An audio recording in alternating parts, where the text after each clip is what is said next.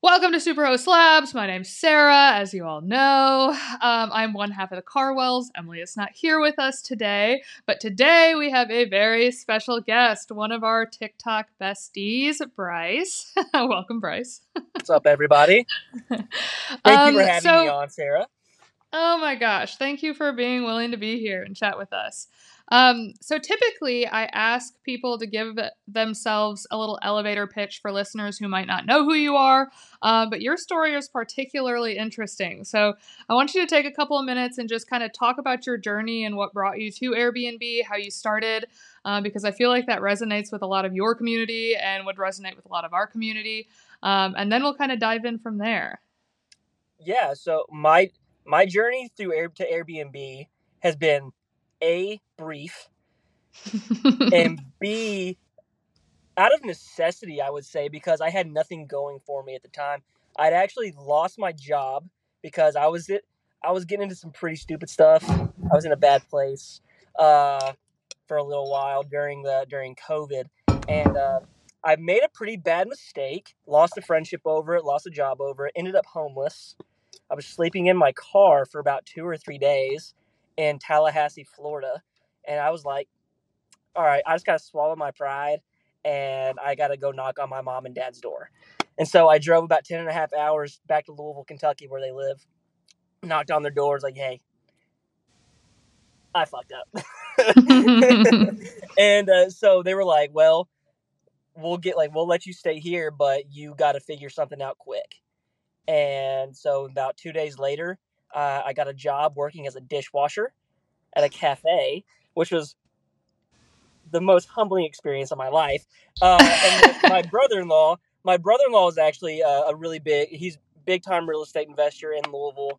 And I was talking with him at his house, and he's like, man, you got the personality, you got this, you need to get into real estate. And I was like, bro, I haven't even signed a lease in the last 6 years of my life.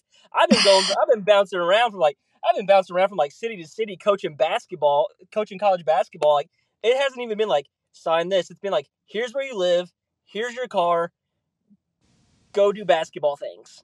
Mm-hmm. So real estate was never a thing in my mind. Business was never a thing in my mind.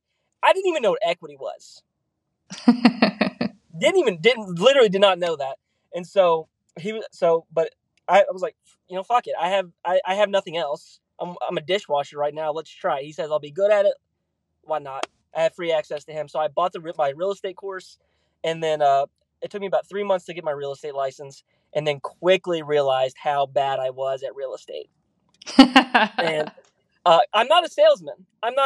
I hate prospecting new clients. I hate all that stuff, but I found within that, I found my niche of being able to form relationships with people who are willing to give me money, and then, with investors and things like that, and then go do my own thing and be the risk taker to go and then spend my own money on things. And so once I quit my dishwashing job and I didn't have any money coming in. I was still living with my mom and dad. I was like, I need to make something happen. What's the worst that can happen? Hey, I found rental arbitrage with Airbnb, and I was like, that looks easy enough. Let's go do it.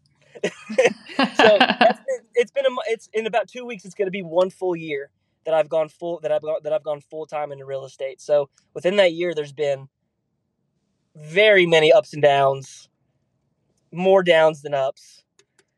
Very, very hectic, very stressful, but we're getting there. Yes. The first year. I have PTSD still from my first year in Airbnb. It was such a train wreck. Yours are in Fort Worth, right? Your arbitrage units? Well, my very first year when I started, I had one arbitrage property in Fort Worth, and it was doing really well. And so I went from 1 to 4 properties kind of overnight. But the three properties that I added were in Dallas.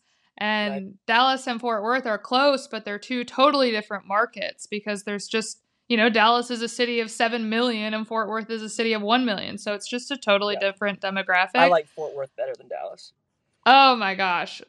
I always tell people, don't Dallas my Fort Worth. Just all of the listeners here, just go to Dallas. You'll love Dallas so much. There's nothing to see in Fort Worth. Let's keep Fort Worth small. Like, I love it so much. But entering that Dallas market, I mean, the 3 apartments that I signed leases for, I didn't run any math on them. I had no idea how to run math on them or analyze them or look at competitors or do any projections, like nothing. I just sign leases, furnish them, and just put them into the world. And then I opened them on March 8th, 2020. And then March 16th, the world shut down. So my entire first year of arbitrage, all 12 months, I put in $20,000 to get these 4 properties up and running. And I made $0 for 12 months. 0, not a penny, nothing. I covered rent and that was it. I was like, seriously, how are they doing now? Well, so it taught me a lot, right? I mean, that sink or swim mentality where it's like, I saw it work in Fort Worth. I knew it was possible. Oop, I lost you. Are you there? Yeah, I'm here. Oh, okay. Your screen went away, but it'll probably pop back up. And so that first year, it just, all of a sudden I was like, oh, numbers do matter. Oh, competition level does matter. Oh, there are all these other things that I have to pay attention to. And so throughout that year, I mean, I was trapped into that lease. It was like, my lease was like, either you pay out the remainder of your lease and you can break your lease, or you just sit in the lease. And I was like, even if I get 4 bookings a month, it's like, at least it's going towards rent and it's costing me less. So that entire year, that's when I started with Emily Carwell Design, and we started designing for other people because I wasn't going to scale. Right. I was drowning. But that's the thing though, when starting a new business, that I'm especially learning is the pivots that you have to make because of certain circumstances. It's, hey, this isn't working. We got to do something else. And for you, your design is crazy. I want to use you eventually, but right now you're a little out of my price range because you're so fucking good.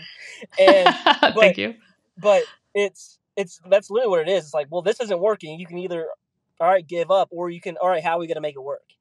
Yeah. And I think design is huge.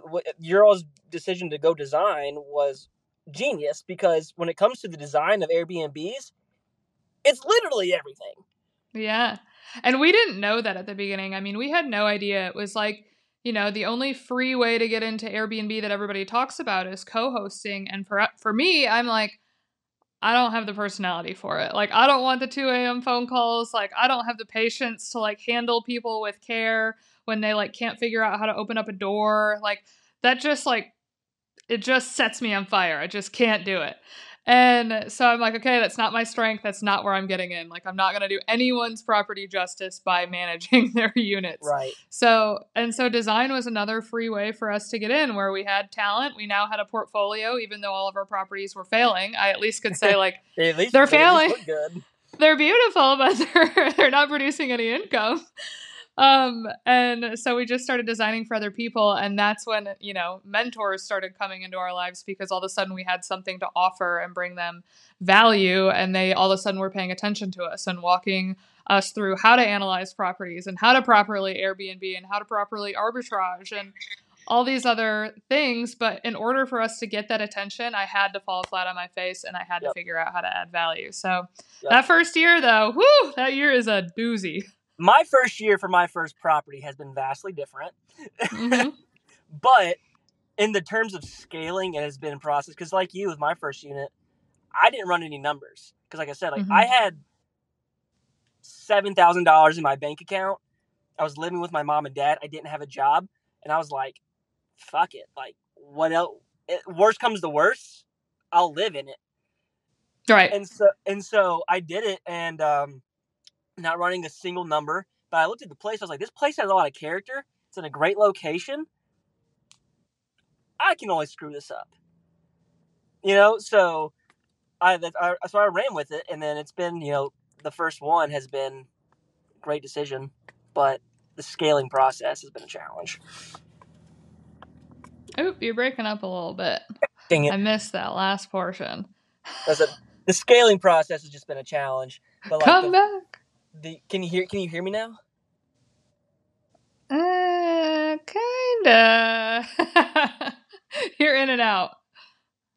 But anyway, I missed the whole entire part where you were saying your first year was different with your first property, but it was scaling that was hard. Yeah, scaling is the issue that I've noticed, mainly because I think for me psychologically, right? Because the first one, it was, I have nothing to lose. What's the worst thing that can happen? And now that I've got stuff to lose, and I feel there's that little piece in my mind that's like, you just got lucky with this one. It's not going to be like that for the rest. So I'm like, oh shit. So now, now I have to learn how to analyze a deal. And then when you start analyzing, I'm not an analyzer. I've always been the person that's just like, fucking go. Yeah. But when you're trying to grow a business, that you got to have that element, but you also got to be smart about it. Yeah. And so it's just the over analytical stuff is just ridiculous. It's for the birds. For the birds. But I do think though that you can manipulate data, because I did go back to my first property. And I was like, I want to see, after I learned how to analyze a deal, I was like, I wonder what the numbers say about this property. And it said like I was going to make $1,800 a month off my first property. Gross. Yeah. That has never been the case. Yeah. And so I'm sitting there like, okay, can we manipulate data? And then if you can, what is it? And I'm like, all right, well, I'm going through all these listings that are comparable to mine in the area. Be unbiased, Bryce. Who's better? Who's worse? Who? Yeah. Blah, blah, blah, blah, blah. I'm like, honest to God, I really think I have the best looking listing. Yeah. Pictures wise, design wise, maybe not, but the pictures are better. My title, SEO wise, is better than theirs. And then it's like, I'm fairly priced. My descriptions are better because I lay everything out in my description, whereas like their description is just maybe one sentence and that's it. And I'm like, okay, like maybe you can manipulate what the data says so you can be the outlier, and we can go from there. Yes. So that's something that that's something that I'm beginning to notice. Yeah. Well, and I think the further any of us in the Airbnb game get along, everyone is like, oh, run your projections in the 75th percentile or the 50th percentile. So you get to be conservative about it. This is your fail safe. If these numbers look good, then you'll do well.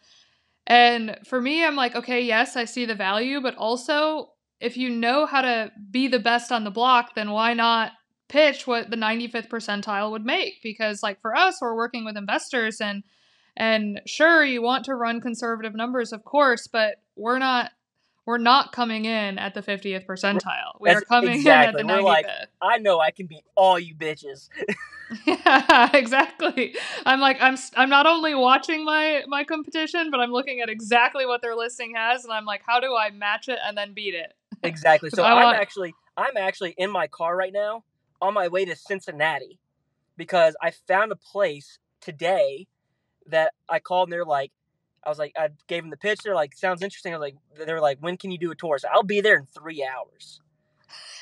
And so I'm on my way there right now, and I ran the projections, right? It's a 5-bedroom house. And when I ran the projections, I was like, the rent for this place is only $2,200 a month. We can make about $6,000 a month. It's like, that's a no-brainer, right? And then I'm looking like, well, shit. Well, there's only like 14 comparables of 5-bedroom houses, but in our particular area, they're really not making that much money. I was like,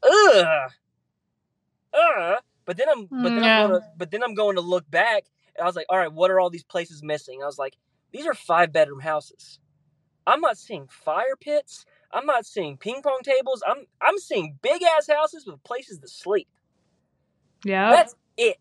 I was like, if I just throw a ping pong table in that bitch, I'll probably be getting everybody. Yep. Because I threw a ping pong table in my first unit. Yeah, it's so simple.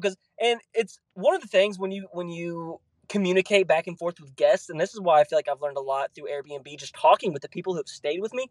What's bringing you to the area? Why did you book my place?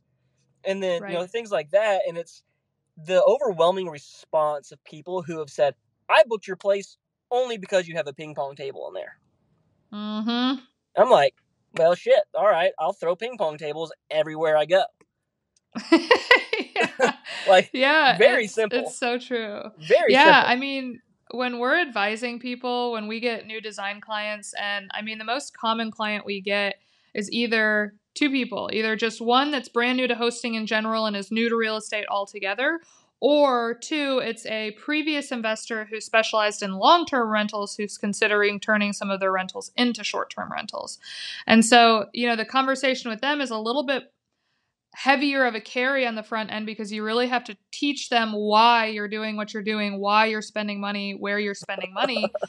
And so for us, we're like, it's nice that we can literally take from AirDNA or Airbnb their direct competitors, and we get to say, like, here, your direct competitor has the ping pong table, has the backyard mini golf, has the whatever else. Like, if you want to see this number and you want to see the profits that they're making, you not only have to offer this, but you also have to make it better over here. And it's not my opinion. That's not an opinionated thing. That just is what it is. And if you want to get the most juice for your squeeze, you have to match your competitors and then beat them. That's it. I'm eager to hear your experience with informing long-term real estate investors who are transitioning into short-term. I'm eager to hear your experience with trying to explain that to them. Yeah. So Because my experience has been like, why do we need to do that? Yeah. And it's like, and I'm not good at explaining like off the top of my head. I'm just because to me it's one of those things. Again, it's so simple. It's just like, why not? Right. Do it. Just do it. Just do it. Yeah, absolutely. I mean, and that it's a heavy lift. I would say that, 50% of the conversation, at least 50% of the conversations that we have with people, they choose not to pursue Airbnb once they see the cost of what it's going to take to get their Airbnb comparable to their competition. I mean, if it's a long-term investor in a like mid to small tier market like Michigan or like Alabama or like somewhere off the beaten path, not Gatlinburg, Nashville, Austin, Texas. Like, that's a little bit of a easier bite for someone to chew because it's not going to cost as much for them to compete in the 95th percentile. But when we have investors who are in those big markets and they want to compete, but they don't want to spend the money, I'm like, dude, if you don't, especially in these competitive markets, you're just going to fall flat on your face. And at that point, not only are you going to be upset with the end product because you're not going to get the ROI that you want, you're going to be upset with me because I was advising you and I'm not going to do it. Like, this budget is not going to get you to where you need to be. And I don't want the project, period. Like, you either have to invest this money or you have to find someone else who's willing to get on your failing ship because it's not going to be you, girl. Yep. Exactly. I'm in the process right now of two long-term real estate investors transitioning to their first property, short-term rental. And they're like, and I was telling them, you need to do this, blah, blah, blah, blah, blah. And they're like, why do we need to do that? The numbers are saying this. And I'm like, all right, my guy, like, let me explain something to you real quick.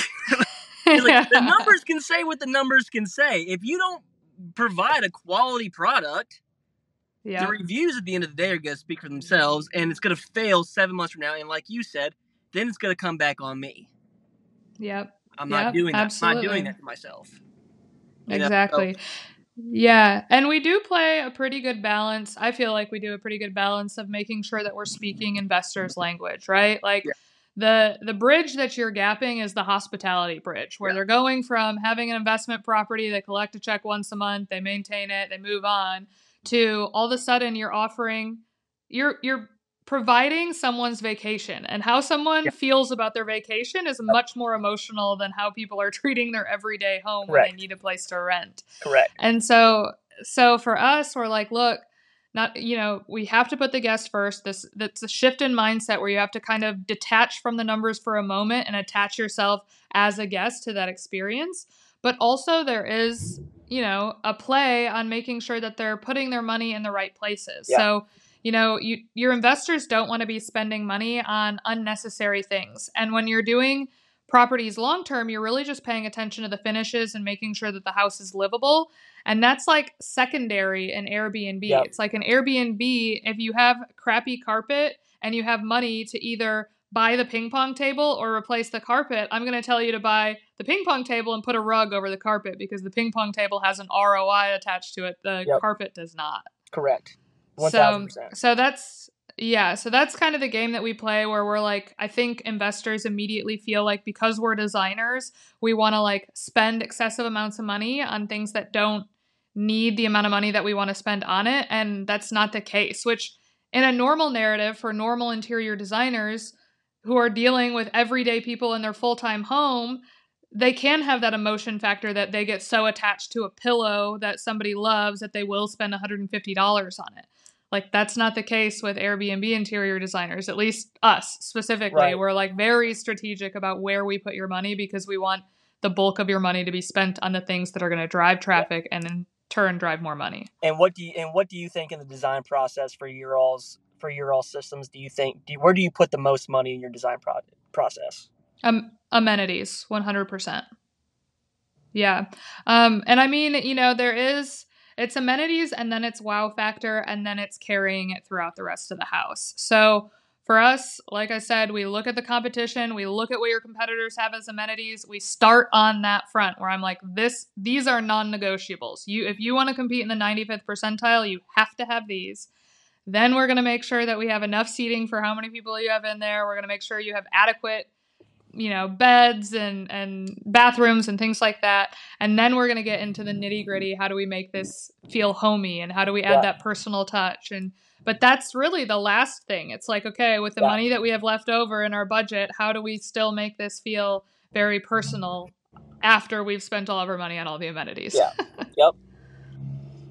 Yeah. So, and it's a science. I mean, now it's a science. It really is. Do you put like, I've noticed this one lady, she was like, I'm just going to buy everything, blah, blah, blah, blah. I was like, all right, cool. Go do your thing. And she bought a couch that felt like cardboard. And I was like, okay, we need to work on that a little bit. I understand that you want to go as cheap as you can right there, but understand, like, people are going to sit on that and do exactly what I did. Like, that's not going to be good, so I agree. I kind of have a reverse. I'm maybe a little bit different in where I put my money with the design process. Like, I like to have a good quality couch, first. I kind of like focus on that type stuff first. And then, because I don't really want to focus so much on the amenity, even though I understand it's important, but I'm more of, let me spend the most money on like the couch comfortability, the mattress comfortability, and then let me go and like try to just find a ping pong table for free. Or because that's how I found my ping pong table. I was walking down the street, a guy had it in his driveway, and I was like, "Hey, can I have that?" And he was like, "Sure." I was like, "Oh, bet." I was kind of just joking, but I'll be back in 2 hours. But like this, once I figured that out, though, that happened, I was like, "Let me go on Facebook Marketplace real quick. $50 for a ping pong table, $100 for like a Miss Pac-Man machine." I was like, "Oh shit, you can find so much stuff here." Yeah, Now folks, like, let me spend the majority of my money on like getting a good quality couch and a good quality mattress, and then try to piece in the amenities as best I possibly can. And at the end of the day, if I have to spend $200 on a ping pong table, so be it. Because like you said, there's an ROI attached to that stuff. I'll make the money back. It's all good. Yeah. Definitely. Yeah, those are the two furniture pieces. Those and the dining room chairs also play probably third in there, but mostly it's just because we have to be particular about the dining room chairs that we pick because, for example, on Wayfair, like you look at the weight capacity on those dining room chairs and a lot of them that you buy on Wayfair are like 200 pounds and I'm like, especially if we're in Texas. Especially if you're like over 70 people out there, man. Like over 70% of my guests are going to be over 200 pounds. Like these chairs are going to die tomorrow. It's not going to be a thing. So that's another thing too with just why you need to buy good quality stuff is because there is going to be like the turnover, the amount of people that are coming in there, just the wear and tear. It's got to hold up, or else you're going to be spending ungodly amounts of money having to replace the stuff. Yeah. Oh my gosh, absolutely. So, on your first investment, how much did you spend to get that first investment up and running? And then on the back end, as you're scaling, how much are you budgeting for furniture and decor and getting it up and running now? Well, the second question, I have no idea. The third, but to answer the first question, I think I spent around like $6,800 initially. But I mean, I thrifted a lot of stuff and used a lot of my own stuff. So it's probably be like I have two TVs in there. Both of them are my own personal TVs that I had. Mm-hmm. Um, I got lucky. Like I got lucky with a lot of stuff in the design, in the furnishing and design process. My first unit, a lady had just bought a queen size, like a really nice queen size mattress, never been used before. She's like, actually don't need it anymore. Do you just want it? I was like, yeah. How much? She's like, $60. I was like, yes, yes. I mean, it's like a $300 mattress that I got for 60 Yep. bucks. Both TVs were free. I found the free ping pong table. I had a Yep. place. I put a PlayStation in there that was mine. I got it for 75 bucks anyways. PlayStation goes in there. But I think, yeah, $6,800, and that's with like the deposit, the rent, the licensing, and all that stuff included. But I went thrifty. Like the bedroom TV stand I actually made out of cinder blocks and wood. And Yes. but the thing is though, like it looks cool because it's an industrial vibe that we got going on in the whole unit. What's more industrial than cinder blocks? You know what I'm saying? And it looks good. And I Yep. dressed it up in like Christmas lights, and so you can plug it in and it brightens it up. It actually looks cool. After I got done making it, I was like, I don't know how this is gonna look. But after I got done making it, I was like, I fucks with this pretty hard actually. Like this is good. Yeah. But I'm I gonna didn't start skimp selling this shit. exactly, but I didn't skimp on the couch. I bought a $500 couch. It could turn into a bed. Um, the coffee table and TV stands, like I didn't skimp on that stuff. The decor though was cheap because I went to Goodwill. Mm-hmm. I made a big old like record wall that I got at Goodwill. I got like 1,000, like probably 50 records for like $16, and just taped them up there. I went dumpster diving. I found this piece of artwork in a dumpster that was really unique, really cool. It's like a kid blowing bubbles. It's blue. It Mm-hmm. stands out, and I was like, I'm gonna go get that. So I went dove in a dumpster and got it. So got that for free. And I made a dartboard in there. This is my favorite, right? I made a dartboard. I got $30 worth of corkboard, painted it black, and then I painted every local restaurant on it. And I put in Oh, there, cool. Okay. and I gave it darts, and I put it on there like where you throw is where you go. Where do you want to eat? Like where do you want to eat? Where you throw is where you go. That's And so just amazing. try something creative to like bring out some more color, cheap, and something fun that can like take the guesswork out of like the biggest question you're gonna ask while you're on vacation. Where do you want to eat? I don't know what's around. Like, hey, here's the best restaurants in town. Pick one. You can only go to one. Yeah. Here you go. So Yeah. my initial design, and then I went to like I got my night tables from like Goodwill as well. They were $10 filing cabinets that I cleaned out. I sanded them down. I painted them black. They look great, and it matches the industrial vibe. Mm-hmm. So there was a lot of places where I did skimp, but also made it part of the experience. And Yeah, definitely. but the issue again was scaling. Like it took me a month to do that. That was going to be my next question is how It long took it me a took. month to find everything and do everything. There was Mhm. also a reason I was like, I didn't. My definition of decorating is like making sure the dishes are done. Yeah. Very much like you said in that one video you had. You're like, trust me, he's living below his means. And it was like, Respectfully. respectfully, my mom was like, is she making fun of you? So I was like, shut up. But I don't like I sold my I don't have a bed anymore. I sold my bed. Yep. Like just so I can make room for storage. And so like I don't decorate, I don't do any of that type of stuff. So it was very challenging for me because as soon as I signed the lease, I was like, okay, I got to furnish it. I was like, what colors go together? Yeah, it's a whole thing. And so I took the whole month of July to get it ready.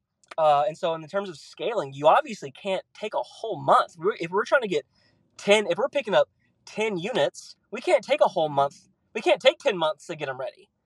Right.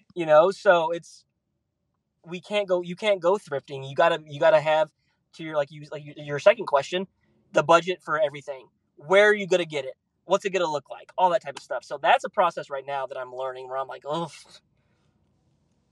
Yeah. I call hear somebody else. I don't know. It's a problem and I don't have the solution. Hey, So I really do want to work with you. if you sold your bed, what are you, a couch sleeper? I'm a couch sleeper. My husband's the same way. If I'm like not home, he sleeps on the couch. The only reason I have slept in a bed, like an actual mattress, in the past 6 years Mm-hmm. was because I moved back in with my mom and dad, and they wouldn't let me sleep on the couch. They're like, you're either taking the guest room and having all your stuff in there, or you're not staying here. And Yeah. I was like, I genuinely don't like. I don't want to sleep in the bed. I just don't. I don't know what it is. I just prefer the couch.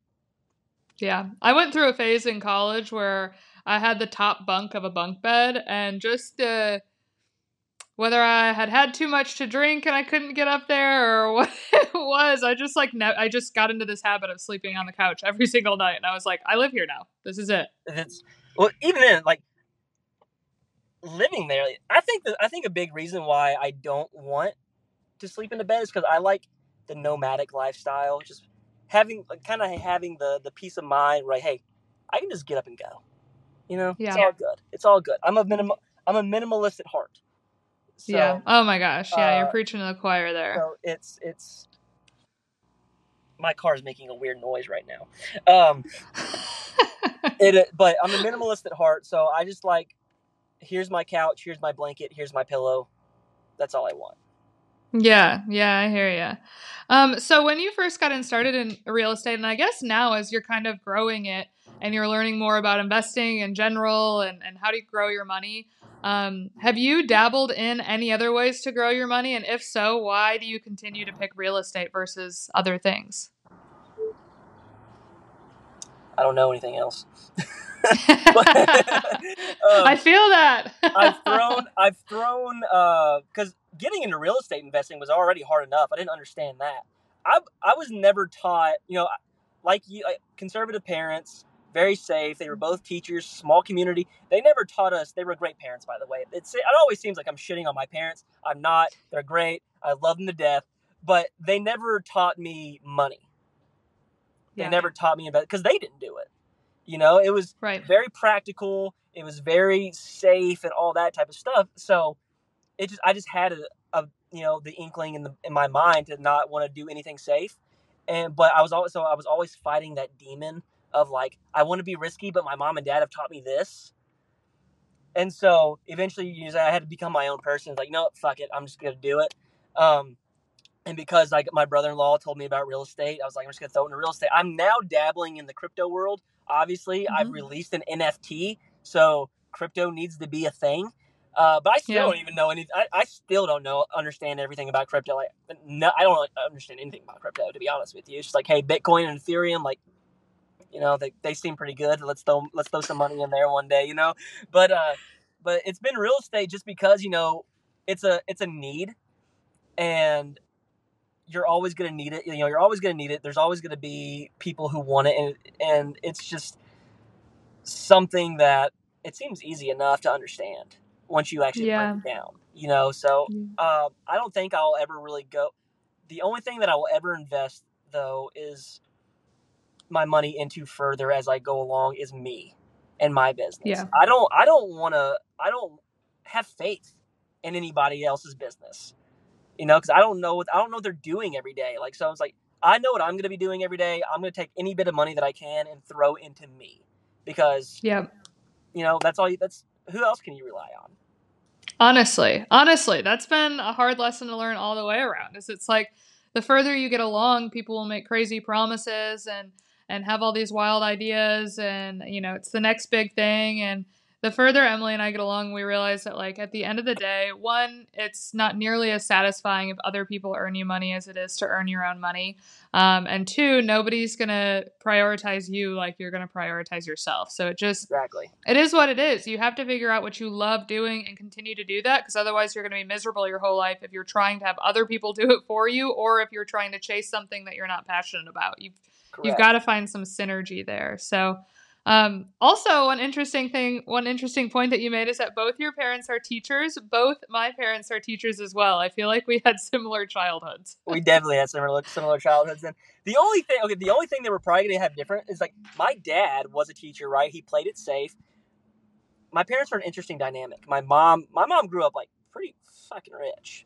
Like, her dad, like, owns banks and shit and all that. My dad grew up literally in the poorest region of America. Oh, okay. Yeah, where's that?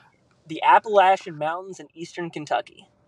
All right, way out there. Literally, he grew up in the poorest region of America. So, to his standards, like, you know, he made it out. He made it out. You know, by going to college and becoming a teacher. He wasn't confined to the coal mines like his dad was. The thing about my dad, though, is that he is a born entrepreneur.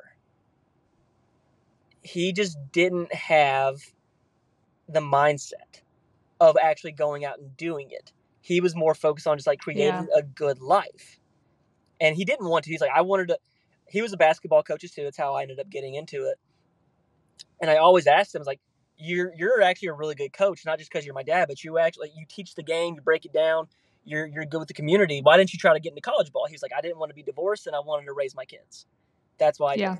And I was like, all right, great answer. But fair. And once he retired, you know, now he's got his pension. He's making that money. He's good for the rest of his life. He needs something else to do. He got a sales job where he's all commission, work whenever you want to. The motherfucker is killing it. He's a born salesman. He's a born salesman. And so I'm just like, man, if you just did this for your entire life, what are we talking about? And he was like, I didn't want to rely on that. He said, I like the safety, I like the security, blah, blah, blah, blah. And, you know, so I was able to see him be able to do that. I'm like, oh, okay, there's something there. But I realized that what he did was, like, he was really good at building the relationships and the connections. And, like, he's like, once you do that, because he was raising money for our basketball team. I was like, why don't you raise the money for the family and not the basketball? Right. They taught me, but yeah, they were both conservative parents. Didn't really teach you the power of money and how it works and all that. So I kind of had to just, like, find it on my own, you know? Luckily, social media is a thing. Social media can teach you a lot of stuff. Oh my gosh. Literally that's what I tell people all the time. I'm like, I'm not really a reader. I'm not really I just got on social media and just consumed the hell out of some content at the beginning, because kind of like you, I mean, my parents weren't entrepreneurial. Like, well, I shouldn't say that. It's not that they weren't entrepreneurial. It's just that they wanted the safe route. Like, they wanted the pension. They wanted the 30-year career. And now that both of them are retired, like, now my dad works for me in building the Airbnbs, like, doing all the renovations for the properties because they can travel full time. And so I'm like, look, just live in the property and just do the work and you can live there for free. Like, it's totally up to you. And so he does that. And now my mom is kind of part of an MLM called Optavia. It's like a diet program. Because she was a health and PE teacher her entire life, and she's just so good at making those connections as well. And now she's kind of got this sales role, and she's, like, so annoyed because she's like, Sarah, I worked 30 years as a high school PE and health teacher. She's like, and in 2 years of this, I'm making more money than I ever did teaching. She's like, what? Are you kidding me? Yep. Welcome to the club, Mom. I'm glad you're having your second wind really late. Unfortunate, but hey, at least they found it, though. You know, at least they found it. And there's something to be said about having a pension. Like, you know, they're sitting well with two pensions. Well, yeah, having that security where, like, hey, no matter what, I'm good. It's got to be nice. Yeah, it does have to be nice now. But that just sounds boring to me. Yeah. Oh, like, my gosh. I'll take the stress. I'll take the sleepless nights and just, like, overthinking over just being like confined to one area for the next 30 years. Yeah. Oh my gosh. Yeah. No thanks. Well, and so I had another podcast before this with another guy who's in real estate, and he made a really good point where he was like, look, real estate is one of those monsters that you get to control to a certain degree. He's like, because when he's like, you can reach a level like Grant Cardone, and you can, like, when you figure out the game, it's rinse and repeat, and it's really just the larger number that you're starting with and the larger number that you're ending with. Like, it is just a numbers game, and you can kind of decide how large or how small you want to be in this real estate world. He was like, for me, he's like, I always wanted a pause button. Like, that was my goal, is whatever avenue I took in real estate, I wanted to be able to pause, go live my life for a minute, and then step back into it and get to continue making money. And I feel like, for people like us who are kind of free birds and want to roam and don't want boredom and just want to be wherever we're passionate about, that's kind of the beauty of this, is that we can step away from it for a minute, and then we can come right back to it, and we can always put food on our tables because we have this toolbox of real estate stuff. Exactly. 1,000%. Yeah, absolutely. Okay, I've got another question for you. What are some current obstacles that you're trying to overcome in your short-term rental game? Like, what are the challenges that you're dealing with currently? How long you got? How much more time do we have? Amen. Like, here's the biggest obstacle. I'm dealing mainly like 99.9% rental arbitrage. Mm-hmm. Increasing rent rates, and people who have done this model in complexes already, who have done it illegally or poorly or whatever, has made it difficult to get into buildings. Yeah. Because whereas Dallas is a great example. It's so saturated because everybody knows, because everybody wants to go there, everybody wants to be there, yada yada yada, and because of that, there's now low supply and rent rates can skyrocket, and so now it's like, okay, I can make $5,000 a month here, gross, but my rent is $3,500. That doesn't really make sense, right? I found a place in Nashville the other day who's going to let me arbitrage, and 1-bedroom apartments were going to make me, at the average, mind you, $7,000 a month. Ooh. You know what the rent was? I don't know. $6,100. And so it's like, okay, it would make a great property, but it doesn't make sense. So the increasing rent rates are like really hurting the arbitrage game. But then on the flip side, I've contacted a lot of people who have said, I've done this before. The guy was blah, blah, blah, blah, and I'm not doing it anymore. Because people have done it the wrong way or were dickheads or something like that, it's put a sour taste in a lot of people's mouths about the rental arbitrage way of doing things, to where it's like, well, I'm not him. I'm not him. B, I operate in the 90th percentile. Mm-hmm. C, I want to form a partnership with you to make your life easier. And they just won't go for it. Yeah. And so you can give all the character references that you want. Some people, like, it's one of those things, like, once you get burned once, you're just like, nah, fuck it. Yeah. I'm not doing that again. Yeah. And so that has been an ongoing issue that I've seen. But it's, but it doesn't matter what. At the end of the day, with rental arbitrage, it's all a numbers game. How many people in sales in general? How many people are you contacting to get? Or you got to contact 100 people to get 2 maybes and a yes. Yeah. So, but the increasing rent rates though are probably the biggest challenge, just because they're getting so expensive, and how if you're making $7,000 a month downtown Nashville and you own the place, great. Right. Great. But if you're arbitraging, it doesn't make sense. Yeah. I'll be curious to see what happens with the arbitrage model as rents continue to rise, because, all of my leases just renewed in March. All of them went up by at least $100 a month in rent.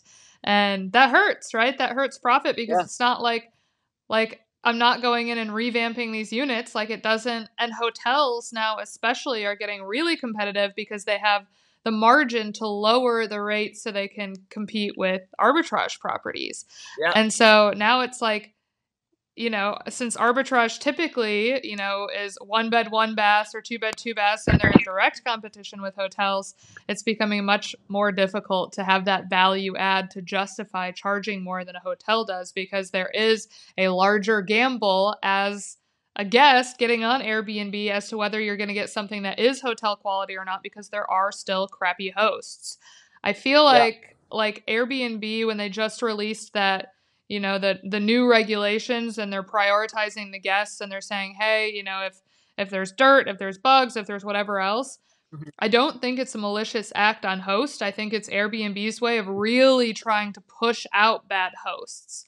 Like there will be fallout for good hosts. Like we will get the short end of the stick in some case scenarios, but I think across the board, like if you're running a pretty tight ship and you're prioritizing your guests and you're offering a quality experience, whatever downside comes to you from that change is probably not going to put you out of business. Whereas if you're a really crappy host, it will probably put you out of business almost immediately. You won't make any money. You won't make any money. Yeah. So I'm hoping that it kind of cleans up Airbnb. I feel like Airbnb and short-term rentals in general need to be cleaned up a little bit. So there's not all these absolutely. like random, like, let's get rich quick scheme. Like, let's not prioritize the guests. Let's just like offer something crappy and see if we can make a quick buck. I hope that it just pushes them out so we can get some stability and some, regulation around Airbnb so we can go do what we're good at. Exactly. I agree. I saw a video from Jeremy Worden, who was on your podcast before, and he made a video about saying that he was kind of ticked off about it, and again, like for good reason, because there are going to be people who try to take advantage of that. But like you said, again, I think it is definitely going to incentivize higher quality products. Definitely. Which is what it needs to be anyways. If you're going to, this is hospitality. Yep. Hospitality shouldn't be shitty. Yep. Yeah. So, and if you're not prioritizing those guests, you're not gonna have the end results you want. I mean, you've got to put them first. And in turn, your pocket, your wallet will thank you. Right? Exactly. It's almost like, hey, all you got to do is the right thing and life will reward you. It's like, yeah, there is no like cutting corners here. It just is what it is. Your offering is exactly what it is, and you're going to get exactly what you deserve. So if that's and to be honest, I mean, I think people are so worried about malicious guests, and in my experience, I mean, in the last 2.5 years that these properties have been running, I have had, I mean, under 5 guests that have been very blatantly malicious. And I mean, they do exist, right? Like I had that one guest, and I'm 1000% positive that she was the one who did the fish. Like the guest previous was just like 5 stars. Like, this is the best thing I've ever had. Like, we love it. We'll be back. Like, why would we put a fish in there? Yeah. And then this next guest, we're like offering her another Airbnb to move into, offering to comp her stay, offering to like clean her space 3 times, offering to purchase her like air fresheners, offering to pay for her dinner, like just really trying to put some big band-aids over. I would be mad as hell if there was a dead fish in my unit, like not assuming that it was her. And she just wasn't having any of it. She was like, nope, I don't want the other unit. The other unit is unacceptable. I would like to eat dinner here and not have to go out to eat because it smells like fish. I guess I'll go buy a meal. Like just being really rude about it, even though we were like, no, that was definitely her then. Yeah, and I'm like, like it will happen no matter how good of an experience you offer. But again, it's not going to put you out of business. And what it is going to do is put your competition that's dragging all of us down out of business, which so be it. If that's the price we have to pay, that's the price we have to pay. Yep. I agree. Yeah, absolutely. So how is Dow B&B going? Is it going well? Give us an update on that. It's going. It's going. Well, it's going. We've signed our first leases. Okay. We did that on Sunday. That's the issue. The issue with Dow B&B, right, is like it's crypto moves like one day in crypto might as well be 3 years. Okay. It moves so fast. And so if you're not producing results now, people are like, what the fuck? Mm-hmm. And so the issue that we've been running into is like, why do we not have 50 units yet? Like we're 2 people. We're 2 people. calm down. And the issue, like, our mint didn't go as well as we hoped it would be. It would. And we're not making excuses here, but we were like, with the amount of NFTs that we're going to sell, the best case scenario, we're going to have a fund of $9 million. Mm-hmm. With $9 million, you can do a lot of things. Right. And then we factored in, we're like, all right, what's worst case scenario? We can't just sit here and hope that we're going to have $9 million and sell out and all this. What's worst case scenario? Like, worst case scenario, we have $3 million in the bank. Mm-hmm. Okay, cool. That would have been great if we had $3 million in the bank, And that's not what it was. We had a very poor mint. And so we have, limited funds is a good way, so, with people who are wanting us to go boom, boom, boom, boom, boom, boom, boom, and have 50 properties already, it's like, hey, we only have enough money for 50 properties right now. Like, we can get 50 properties and we'll be out of money. Yeah. And we will have to rely on the cash flow. Yep. And so it's like, we need to be smart about this. Mm-hmm. We can't just go, when we had $9 million, we could afford to go pick up 20 units at a time. And if like 4 or 5 of them don't really perform very well, that's okay. Right. We need to now focus on getting properties that are going to cash flow. Yep. That are going where the numbers are good, the building is good, the area is good, we can make it an experience. Yeah. We've got to rely on properties that are going to make money, or we are not going to be a business anymore. Right. We're going to run out of money. And so that's been the biggest challenge, is finding quality properties that are going to make money. And that's why we're not scaling as fast as we want to, because we've turned down properties. Right. We've turned down, like, here's 5, and we're like, no. Yeah. No. But so we've transitioned, like, hey, we need to get big one-off properties. So we signed a lease for a 3-bedroom. It's actually a triplex. It's 2 3-bedrooms and a studio. We signed a lease for 1, and as they become available, we're going to take those. And then, really nice property. Today I'm going to see a 5-bedroom house. So between those 2 properties, that could net us anywhere between, $8,000 to $12,000 a month. Right. Off 2 separate properties. Right. And people aren't going to like that, because, like, well, we want this, because the big part of the DAO is that you can stay in these properties for free. Right. That's, but at the end of the day, it's also like, hey, the profit sharing system, like, you're going to be making money off these properties. Yeah, don't stay in them. So Yeah. Would you rather make the money or stay in them? You know what I'm saying? So it's like, we need to focus on getting the good quality properties that are going to actually make the money. And then people are, it's going to be one of those things, sorry about it, where people are just going to suck it up. Yeah. We are building an actual real estate business here. Right. Right. And actual big businesses take a while to grow. Yeah. We're doing the work. We're fine. We're getting the leads. We're getting the properties. It's just not as fast as everybody wants it to be. Yeah, the real world moves a little bit slower than the digital world. So give us a minute. And so we actually, and the thing is, and one of the things about it is, a lot of these people don't know what arbitrage entails. And it's like, we had 5 properties in Louisville where we are on lock. Like, we made the call, we did the tours, like, yep, everything's good to go. Everything's good to go. He was like, I'm going on vacation for a week starting tomorrow.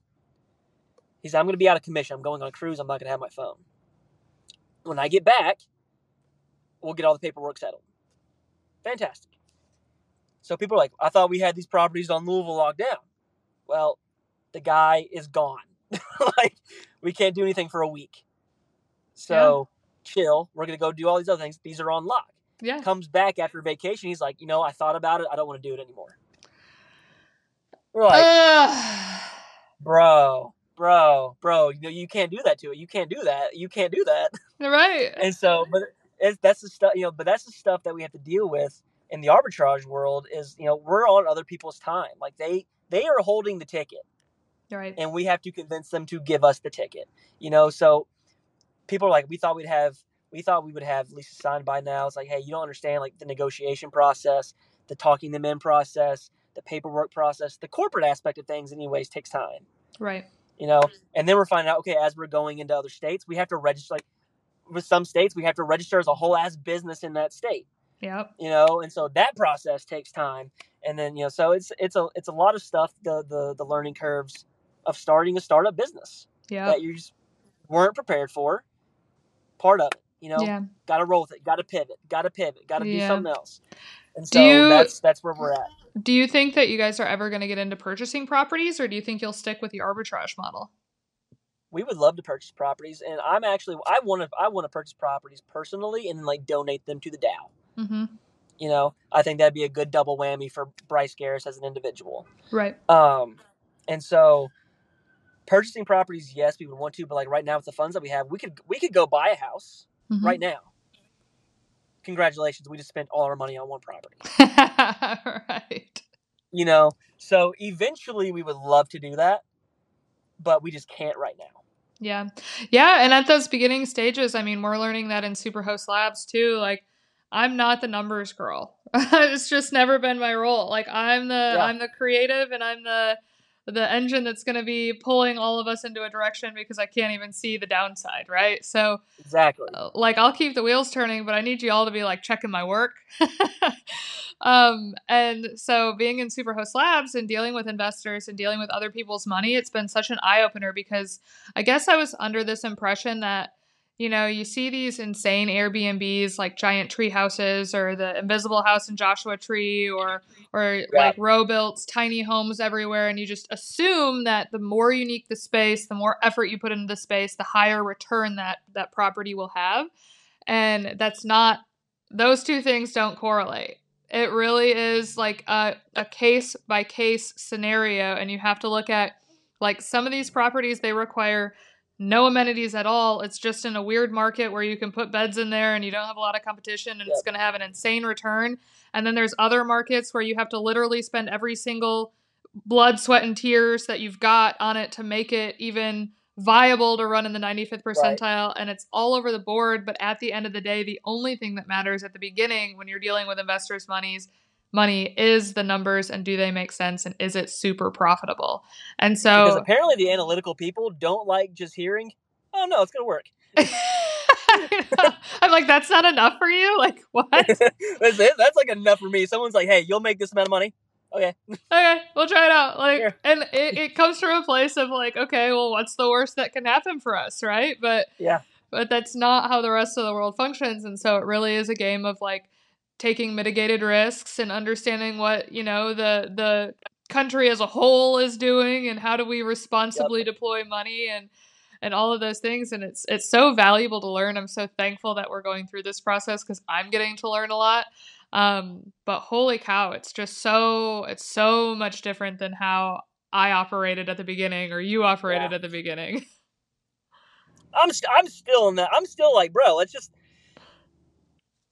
go. Like because that is my biggest pet peeve in this world are the people who are the overthinkers, the overanalyzers, the people who just try to be safe, like look both ways and all that stuff. Like, no, like just go, make a decision. Right. Make a fucking decision. Right. So that is my biggest pet peeve, and like it's something that I'm having to learn to get over personally. Because people are not like us, right? Where they're just like, let's fucking go. They have to look at every little thing, every little detail. I'm like,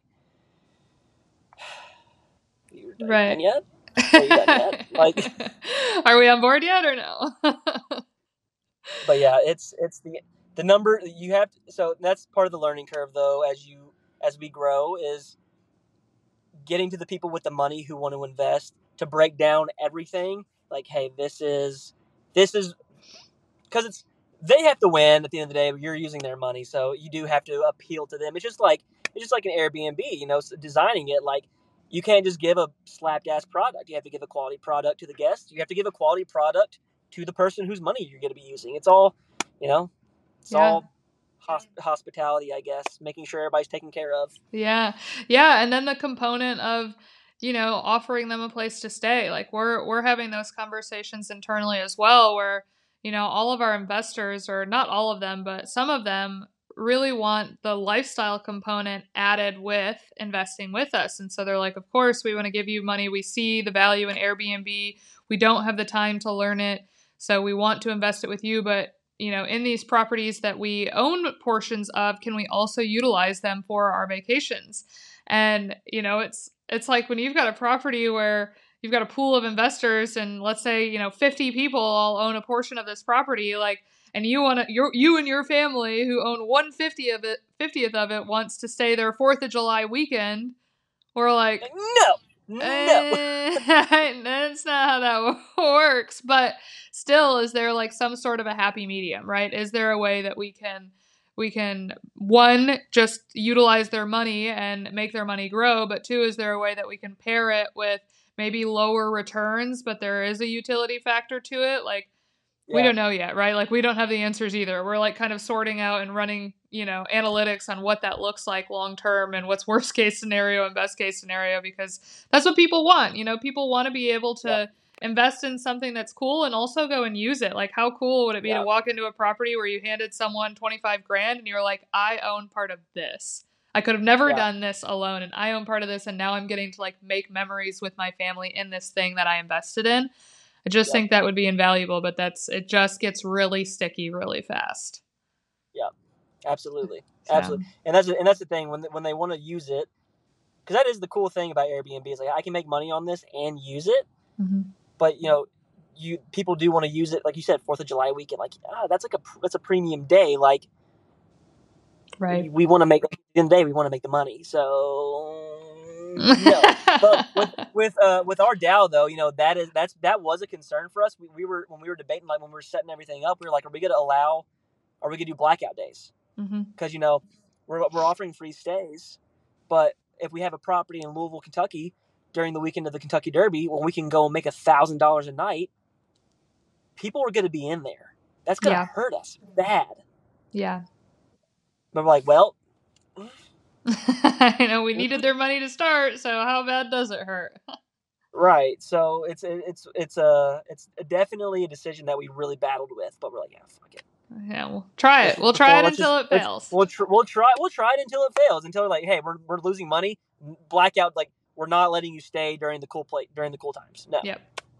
Yeah, Sorry, absolutely. There has to be a line that's drawn. Also, it's one of my biggest, well, not one of my biggest goals, but one of my bucket list items is to go to that Kentucky Derby. And when I go, I'm going to end up staying in your spot. So please book it 3 years in advance. I know, I need to. I want to wear the big hat and the big poofy dress and do the whole thing. It's a great time. It's a great time. Like the city is vibrant. There's so much stuff going on. Money's being made. If you can't make $5,000 that weekend, you didn't try. So it really is crazy. Like, I have a 1-bedroom apartment downtown Louisville. I'm like 4 miles away from the track. Back in September, I put my price at like $900 a night during that week, and I got it booked in September. I was like, shit, I should have made $2,000 a night. What was I doing? Damn it was priced too low. And so, that's how big the Kentucky Derby is. People are willing to spend $900 a night for a 1-bedroom apartment 9 months in advance. Yep, I believe it. Oh, bro. Never mind. Bro. I'm gonna bring my van, and I'll be parked on the street outside of your one. You can park it right outside my house. Yes.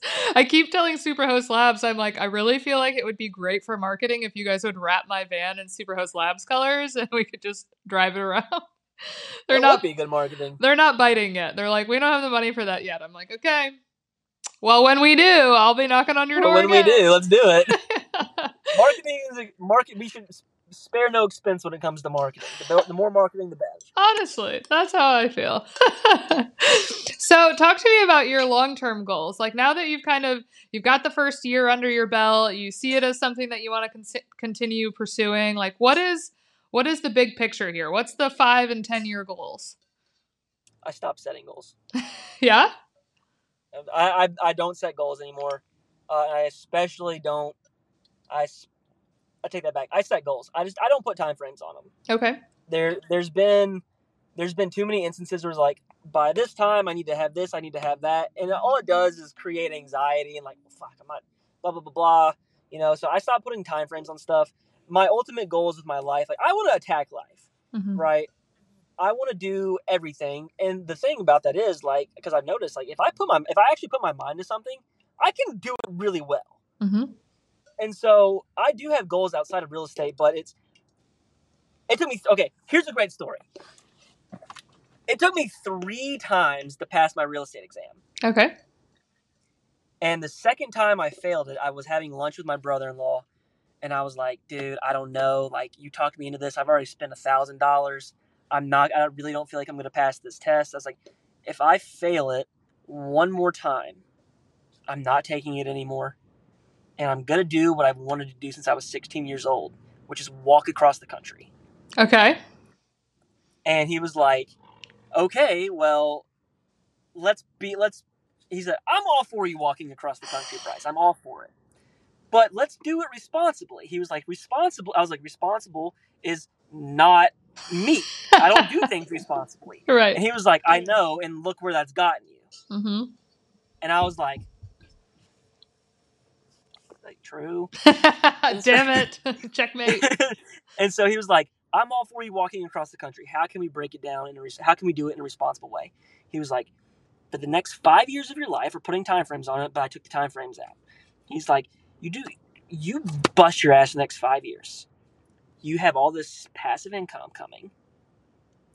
Then you can walk across the country, be paid while doing it, miss nothing, and then come back to money still being made, as opposed to if you walked across the country now, you do it, you finish, and then what? Right. And I was like, figure it out. You know what I'm saying? He's like, go back to sleeping on the couch. Go back to sleeping on the couch. Yeah. And he was like, Bryce, come on. Like, I was like, all right, fair. That's a good compromise. So my long-term goal is I want to build enough steady income because I don't give a shit about real estate. I really don't. Mm-hmm. I'm not money motivated, although I understand its importance. Because I don't want to be rich. I don't care. Because at the end of the day, it's like, am I cool up here? And like right now, I'm making more money than I've ever made in my life right now. I'm still not cool up there. Like, you know what I'm saying? So it's like, I want to get to a point where I'm like, I'm not worried about the money. I have enough money where I can live my type of lifestyle, but I'm cool. But I'm not worried about it.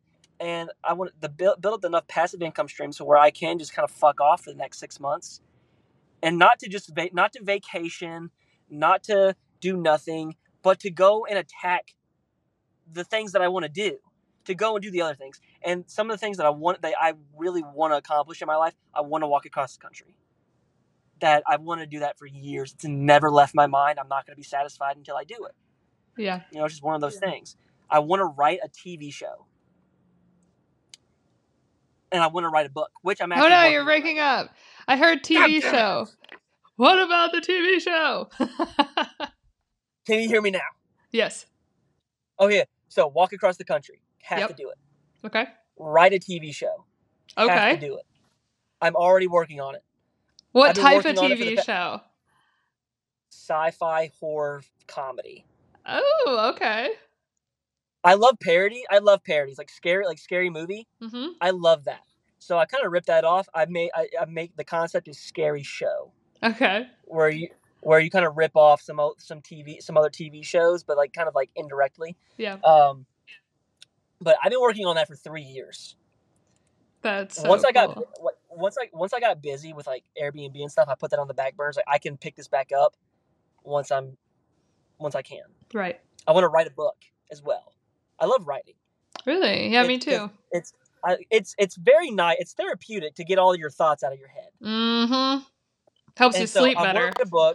I want to write a book, which I'm actually working on that right now actively. It's an Airbnb book, and the title is like pretty much everything you need to know about rental arbitrage and how to manage a successful short-term rental business as a whole.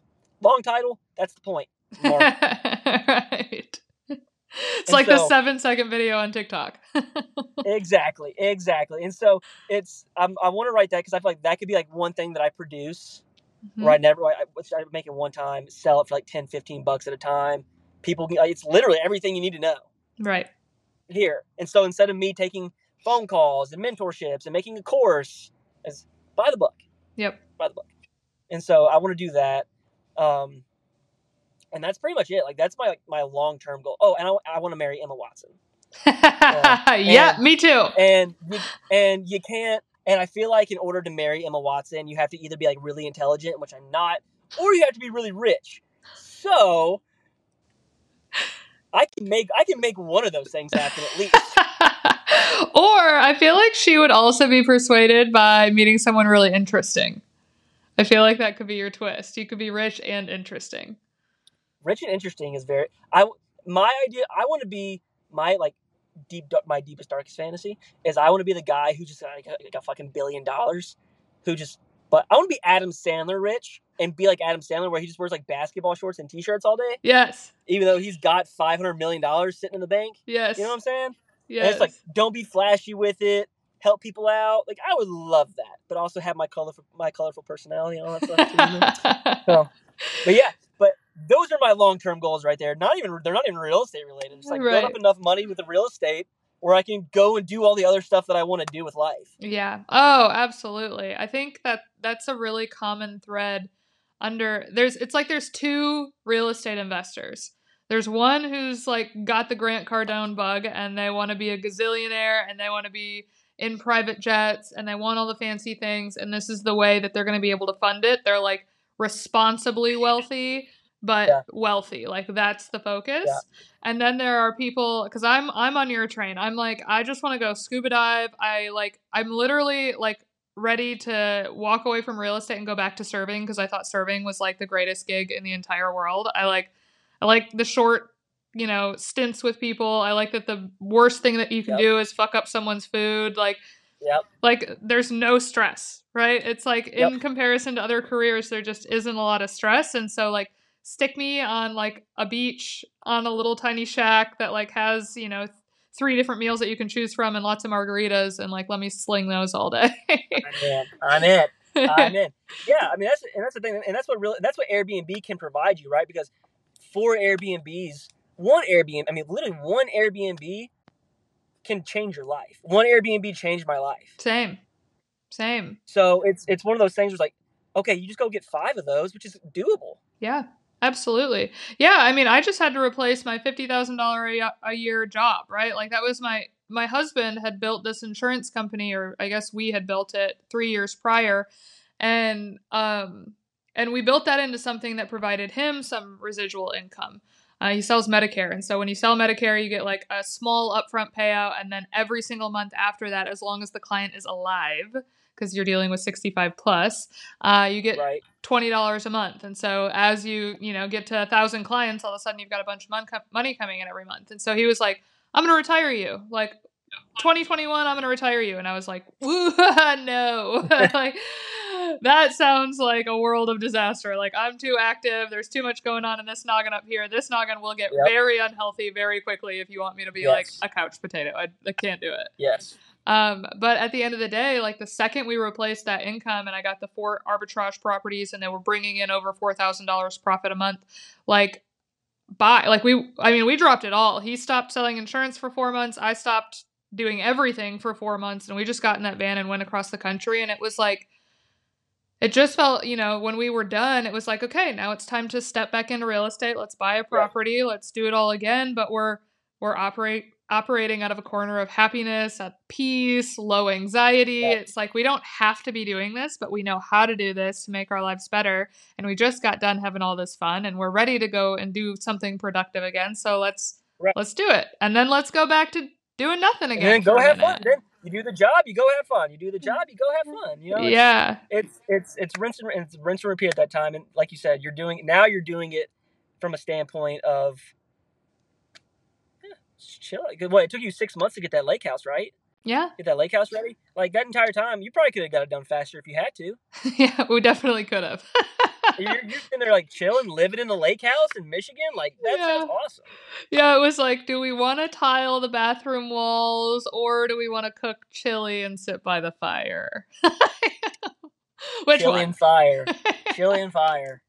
All day long. Right. So, I mean, it's a lot of work to bring them to life, but it's like, okay, 6 months of hard work and all of a sudden we've got a, $4,000 to $8,000 raise a month. Like, shit. Like, nobody's giving you a raise at your 9 to 5 that's going to compete with that. And you have to work 12 months out of a year.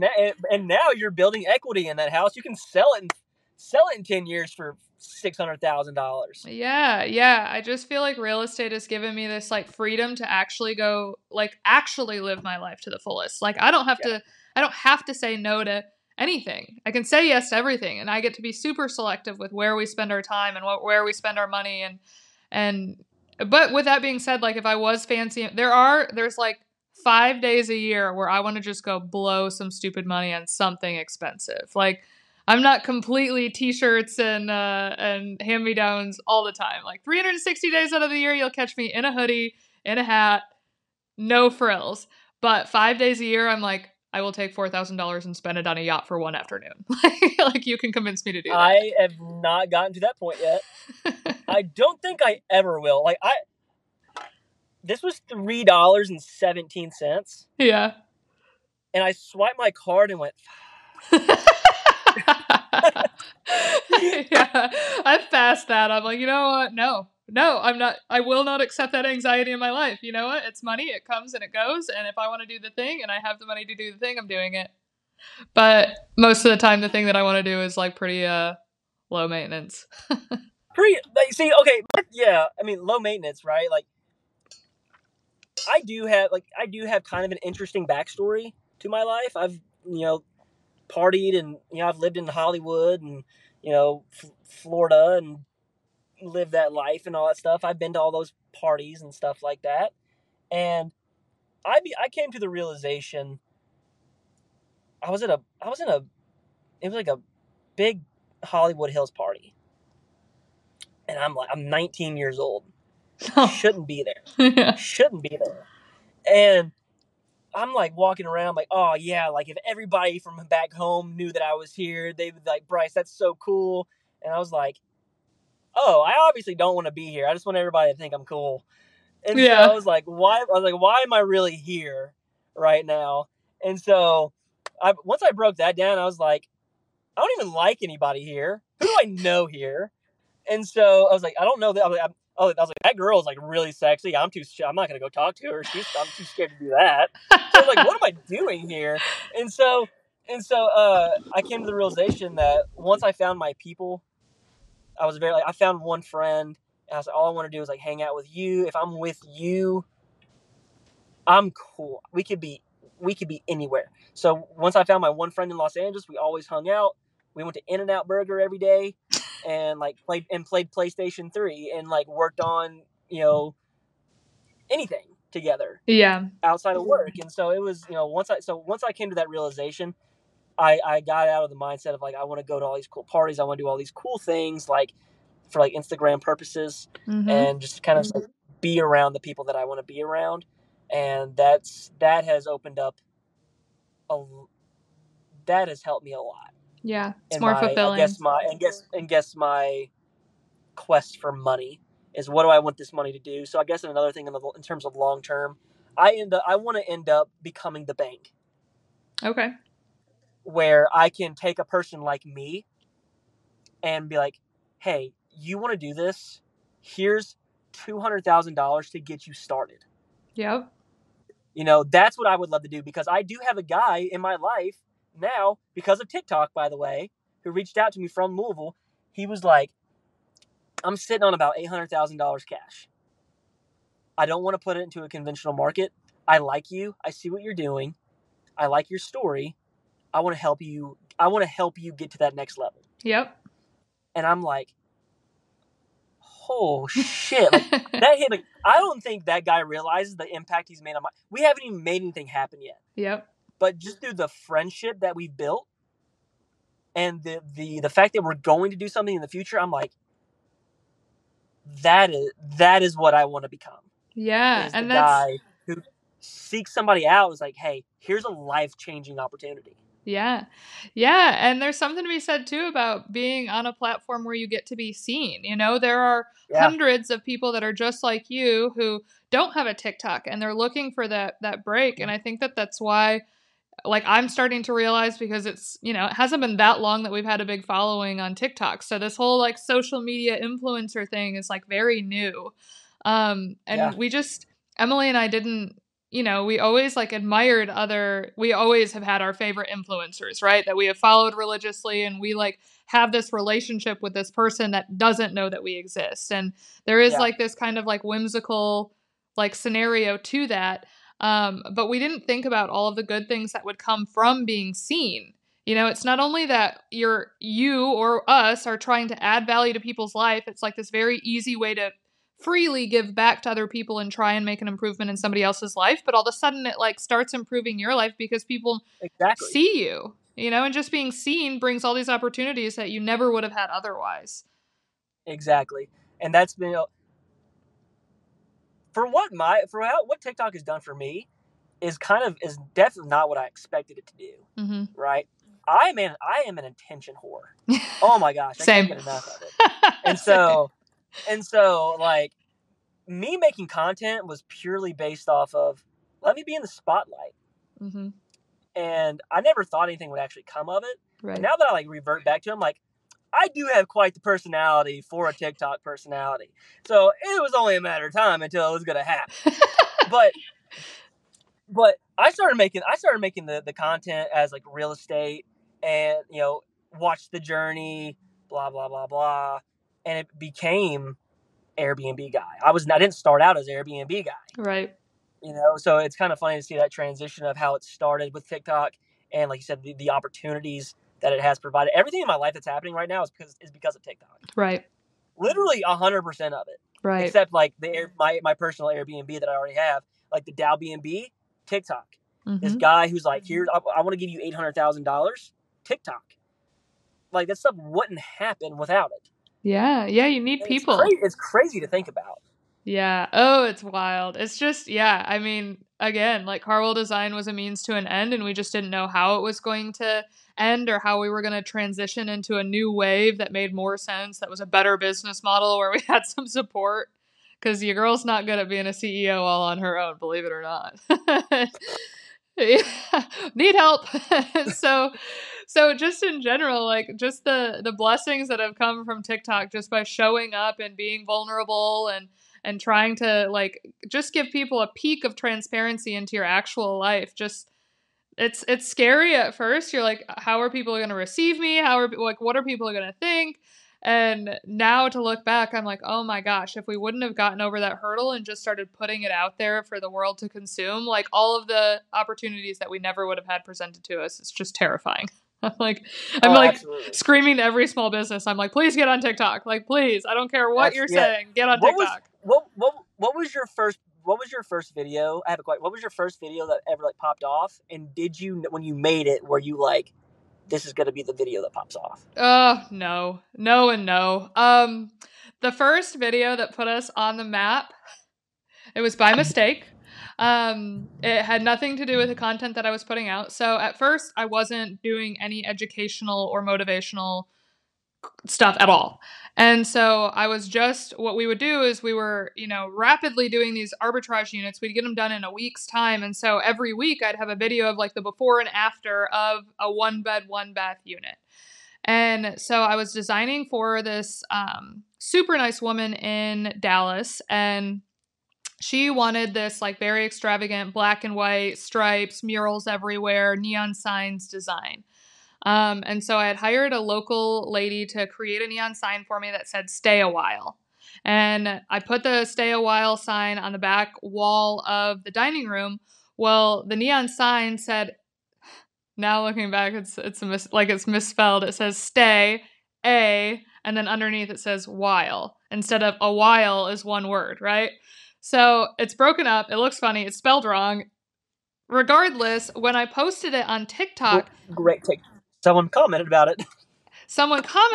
it, and it's just like, it's one tiny clip out of the whole video showing the whole entire unit. But the clip is so quick, and because it's misspelled, it looks like it says stay white.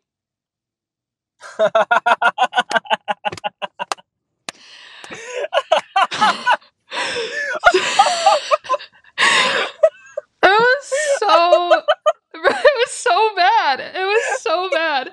It popped off. I get 500,000 views on it, and the comment section is like everyone is like just roasting me. They're like, "You're racist. Like, why would you put that?" Like and I was like, I'm at a bar. I'm like 2 pitchers of mimosas deep. So I'm like 2 sheets to the wind, and I open up my phone after having like 4 followers, and I look, and it's like all of a sudden I have thousands of followers and just like a sea of hate comments, and I'm like, what have I done?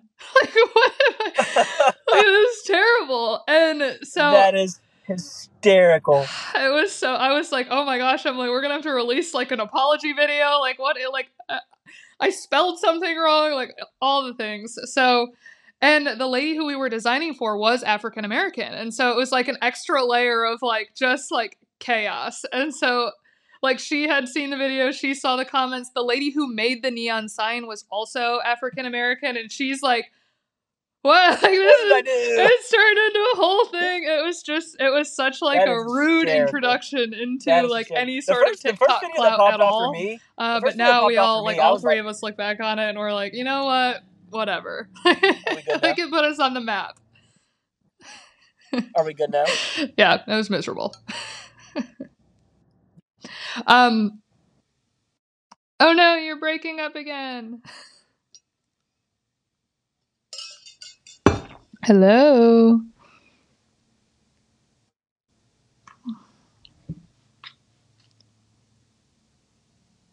Come back. All right. Well, we're having a bunch of technical difficulties seeing Bryce was in his car. But we were going to wrap up anyway. We got through all of the questions. So for our listeners, if you are not familiar with Bryce on TikTok, please go check him out there. It's at Bryce Garris. We will drop it below. If you are interested in his DAO B&B project that he's working on, where he's putting some utility behind an NFT, please go check that out as well. We will link how to get connected with him there below. And then if you are looking to connect with us, we are at Superhost Labs on all social media platforms, or at the Carwells on all social media platforms as well. So please connect with us and get plugged into our community and get started in the Airbnb journey. But thank you so much for listening again. This has been a really insightful episode. I love hearing Bryce's story and how other people get involved in Airbnb and short-term rentals, and his especially. Just goes to show that really anyone truly can get involved as long as you put your mind to it. So thank you, Bryce, even though you were in your car and unable to hop on and say goodbye out to everyone.